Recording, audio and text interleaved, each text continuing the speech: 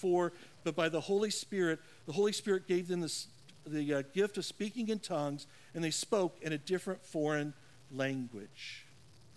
So when people talk about speaking in tongues in this particular camp, they're talking about being able to speak in another language that you've never spoken in before, so that people can hear the gospel of Jesus Christ in their own language. And they believe that that's what the Bible is talking about when it's talking about speaking in tongues.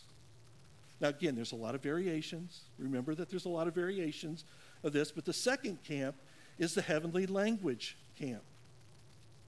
And this particular camp believes that people are given the spiritual gift of tongues to be able to speak the language of heaven. Not an earthly language, but the language of heaven, the language of angels, the language of the Holy Spirit.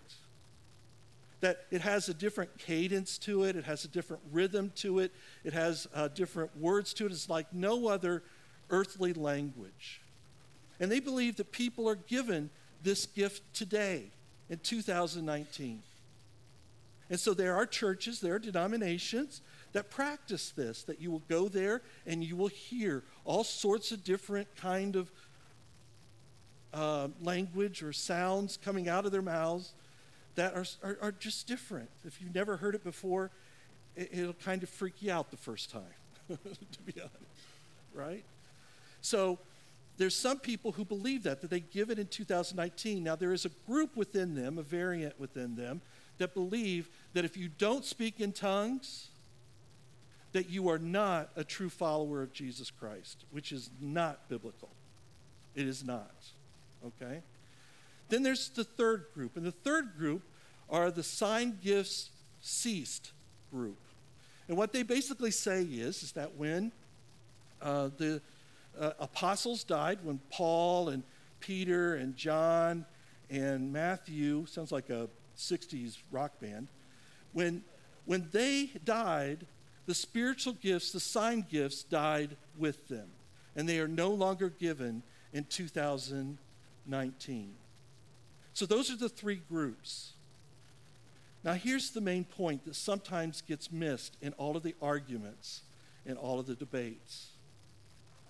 In the Bible, when it's listed that there were miracles, when there were healings, when there were people speaking in tongues and interpretation of tongues, all of those were signs. They were signs that Jesus is the Son of God. They are signs that Jesus is God in the flesh. They are signs that Jesus is the way, the truth, and the life. They were signs that there is no other name under heaven by which we must be saved but Jesus Christ. They were signs. So I don't know which camp you fall in today. But even if you fall into the camp that those spiritual gifts don't exist in 2019, you must recognize that God does still speak to his church. The Holy Spirit still communicates his good and perfect and pleasing will to his followers and to his church. And even if you don't believe that the spiritual gift of miracles were given to specific individuals today, you have to admit that God still has the power to work miracles today. God still has that power. He has not given that up. And even if you don't believe that specific people get the spiritual gift of healing, you have to agree that people still are healed today in Jesus' name. I know I've seen it myself several times. Several years ago, 30 years ago, when I first became a pastor, I was a youth pastor in this large church. I was leading the youth, and we had one youth, and his name was Andy Hyatt. His picture is going to come up on the screen. Andy Hyatt was, let's just say that extra grace was required with Andy. We lived in the north, but in the south you'd say, Andy's a mess. He's just a mess. Well, Andy got this headache And they were debilitating headaches, the kind of headaches that keep you in bed headaches. And so they took him to do all the scans and so forth. And they came back with the news that he had cancer right here. Not in the brain, but in the skull bone surrounding the brain. And it was pressing in on the brain, the cancer was, and so it was causing him to have these terrible headaches. The medical community did their thing, right? They did all of the interventions they could do. They did surgery and so forth, took out a portion of the skull and so forth. But in the end, they said there was nothing more they could do. He was going to die from his cancer. He was terminal. One night, Andy was in his room, and he was praying for another kid in my youth group, a guy by the name of Joe. He was praying for Joe because Joe was going through some difficult times. And Andy said that all of a sudden, a strange light filled the room. And a warmth started going through his body and through his brain. And he knew that he was healed immediately. So he started calling people, calling them and telling them about what he had just experienced and that he was healed from his cancer. He even called his youth pastor, me. And I did not believe him. Because up to that point, I had been visiting Andy, and the cancer and pushing in on the brain, he was saying some pretty weird things. He wasn't very coherent at times and said some pretty off-the-wall things. And so now I hear that he says he's healed, and I hadn't experienced that personally firsthand. And to my shame, I didn't believe him. And I started thinking through as a pastor, how can I help Andy come to grips with his own death that's upcoming? Well, you already know the rest of the story because I already hinted to it. He went to the doctors. They did all the scans. The doctors were astonished, had no explanation for where the cancer went to. It was completely gone because God still heals today. So even though you may believe that the spiritual gifts being given to specific individuals has ceased, God still speaks to his church directly. He still speaks to his believers directly. He still works miracles in the world. He still works healings in the world today.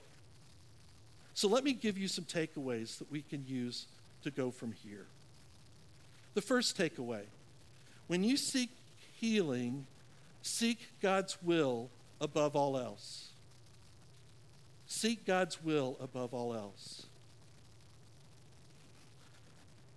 In my experience over the years, I have noticed that those who pray for healing for themselves and pray for healings for someone that they love who is sick or disabled, too many times come at it from the wrong perspective. They come at it with a life-limited perspective. What I mean by that is that they believe that the best life that you're ever going to live is from the time that you were breathing your first breath when you were born to when you breathe your last breath when you die. That this is the best that life can get. And so they pray fervently for healing because they're missing out on the best that life can get. But the Bible very clearly teaches that life is eternal, that there is life after death.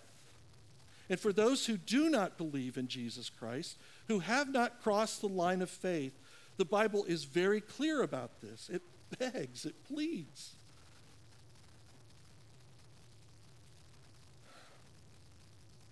That this is the best of life that you're going to get if you're not a believer. Because after death, there is eternal life in hell. But for those who have crossed the line of faith, for those who believe in Jesus Christ as their personal Savior and Lord, this isn't the best that life can get. There is life after death. There is life eternal, and that life eternal is in heaven. And I'll tell you what, that is what keeps me going every day. That's what encourages me. Because for almost 25 years now, I've been praying for healing for a specific person. My wife, Jill. Jill has a disease that is now called fibromyalgia. Now, I know some people think that's a disease that's made up, think it's a disease that is in a person's mind, and if they just had right counseling, it would go away, and all that kind of stuff. But I've seen it firsthand in my wife, Jill. She experiences pain all of the time. She says there's always pain there. It's just sometimes it's worse than others, and sometimes it is debilitating when she goes through those fibro moments. We call them cloudy days. That's what we started calling it with the kids when they were little, because my son Trevor has never known his mom without fibromyalgia. We just call them cloudy days. Sometimes she gets this fibro fog where she doesn't quite think clearly. I'm not saying that she's weird or strange or anything like that. Please believe me, I did not say that. Do not tell her I said that. But she just has a hard time thinking. It's all slowed down and has a hard time with it.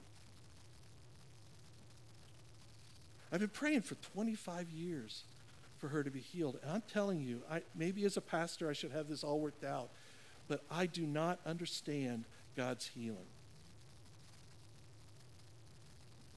I don't understand why he heals some people but not all people. That is still a mystery to me. For years, I've been trying to find patterns, Well, if we did this or we did that, and look at that, this person did ... so maybe if we did ... then she would get the healing. She's been prayed over by many different people, been prayed for by many different people. So where we've come to it today, 25 years, in the 25 years, is that sometimes we just say to each other, someday heaven. Someday heaven. In fact, she found a figurine, and I next day went and bought it. It's this figurine. A woman or an angel with her arms straight up in the air. When Jill raises her arms in the air, she hurts like this. Although you'll see her up here playing keyboard, and she'll have her hands up in the air. Which, by the way, I don't know how you could play keyboard with one of your hands up here. It's a miracle. Miraculous powers, right? But she still raises her hands. But we talk about the day when she will be healed. When she will be healed of her fibromyalgia, and she will be able to lift her arms without any pain as she praises her Lord and Savior, Jesus Christ. And for those of you who are followers of Jesus Christ, who have crossed that line of faith, someday, maybe on this side of death, but definitely on the next side of death, you will see her with her arms in the air without any pain, praising the Lord Jesus, because he is the King of Kings, the Lord of Lords, the one who has come to save. He is the one who will bring healing. And in heaven, my friends, there is no fibromyalgia. In heaven, there is no cancer. There is no mental illness. There is no grief. There is no sickness. There is no disability. In heaven, all will be healed and raising their hands in praise of our Lord Jesus Christ. Praise God. You can praise him.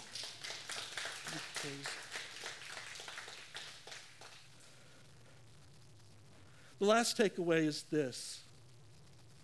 Beware of seeking miracles or miraculous signs in order to believe. When I was in college, I was in a lot of history classes because that was my minor, and another guy was taking it as his major. And so we were in a lot of classes together. And he didn't believe in God at all. And so we had a lot of spiritual conversations. And he kept telling me, the bottom line always was, if I could just see a miracle, then I would believe. If I just saw a miracle, then I would believe. In fact, one time he came to me and he said, I saw my miracle. I said, you did? Tell me about it. He goes, well, I went to a garage sale, and I saw the Book of Mormon laying on the table, and that was my miracle that I know now God believes. I said, no, the Book of Mormon was not your sign. That is a whole nother deal, a whole nother sermon. So we kept staying with him, and then he ended up going to the same graduate school that I did. I went into seminary, he became a lawyer. And so we stayed together through that time and kept talking with one another. And he kept saying, if I just see a miracle, then I believe. Friends, Jesus performed all sorts of healings and miraculous powers, and people saw them, but not everyone believed. Just because you see a miracle doesn't mean you're going to believe. In fact, this is what Jesus said to the generation. He said, this is a wicked and, we got it? Nope, I guess we missed that scripture, I'm sorry. This is a wicked generation, and asks for a sign, but none will be given to it except the sign of Jonah. For as Jonah was a sign to the Ninevites, so also will the Son of Man be to this generation. Now, what does Jonah have to do with Jesus? Jonah, long story short, was a prophet of God who was told to go to Nineveh, and he said, I'm not going to Nineveh. I'm not going to follow you, God. So he got on a ship trying to run from God, and he was headed towards Spain. In the middle of the Mediterranean Sea, a terrible storm came up about to sink the ship. And Jonah knew that it was God. So he goes to the crew and the captain. He says, you've got to throw me overboard because I'm the reason for this storm, and you're all going to die if you don't throw me overboard. And they said, oh, we can't do that. We can't do that. Finally, he convinced them, you better do it. So they threw him overboard, and the storm stopped, and they were able to sail on to where they were going, and Jonah was left in the middle of the Mediterranean Sea. The Bible then says that a large fish, it doesn't say whale, a large fish, and if I say whale, it's because I learned it all the way through when I was a kid. A large fish came and swallowed him, and he spent 3 days in the belly of the whale. Fish! Large fish. The fish then vomited him up on the shore, and Jonah went and preached to the Ninevites like he was supposed to do. Now, what does that have to do with Jesus? On Friday, Jesus was crucified. He was taken off of the cross and put into the belly of the tomb. Friday night, he was dead, lifeless, in the belly of the tomb. All day Saturday, Jesus was in the belly of the tomb, dead and lifeless. Early Sunday morning, Jesus was dead, lifeless, in the belly of the tomb. But then, the stone started moving. The stone started moving, and it moved away from the tomb, opening up the tomb to reveal that the grave cloths that had been wrapped around his body were now folded neatly at the end of his bed, and that Jesus, the one who was once dead, was now alive. The one who was once dead is now resurrected. He is alive. Praise God. Jesus says, do you need a sign? Here's your sign.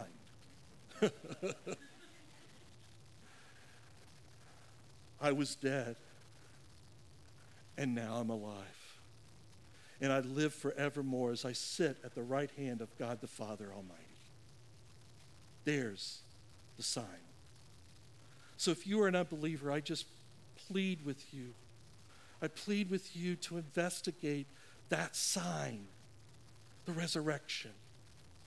I plead with you to learn about it, to read about it, because, my friends, there is so much evidence to believe, to have faith that Jesus once was dead and now alive, and now is a sign that he indeed is the Son of God. He indeed is God in the flesh. He indeed is the way, the truth, and the life. He indeed is the only way to the Father. Come to him today, I pray. If you would, please take out your connection cards and turn them over to the back. There's some next steps that I want to encourage you to take. The first is I encourage you to investigate the sign of Jesus' resurrection. One of my favorite books, it's getting old now, but still a great book, is The Case for Christ. I encourage you to check that out if you want to investigate Jesus' resurrection. Secondly, commit to praying for healing for someone. Who is that? Put their name down and we'll join you. Then pray for salvation for someone, that they'll cross the line of faith. Put that name down and we'll pray with you.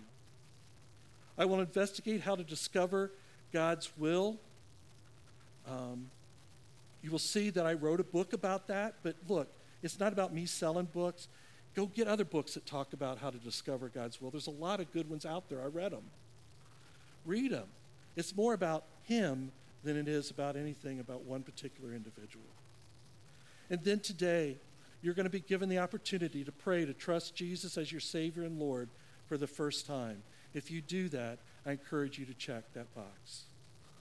So let's do that now. Let's go to prayer and seek him out.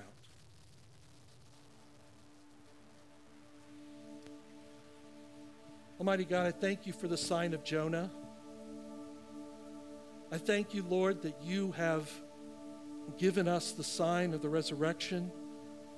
And I thank you, Lord, that you are alive today to bless us and to lead us and guide us and convict us. That you do all of those things out of your love.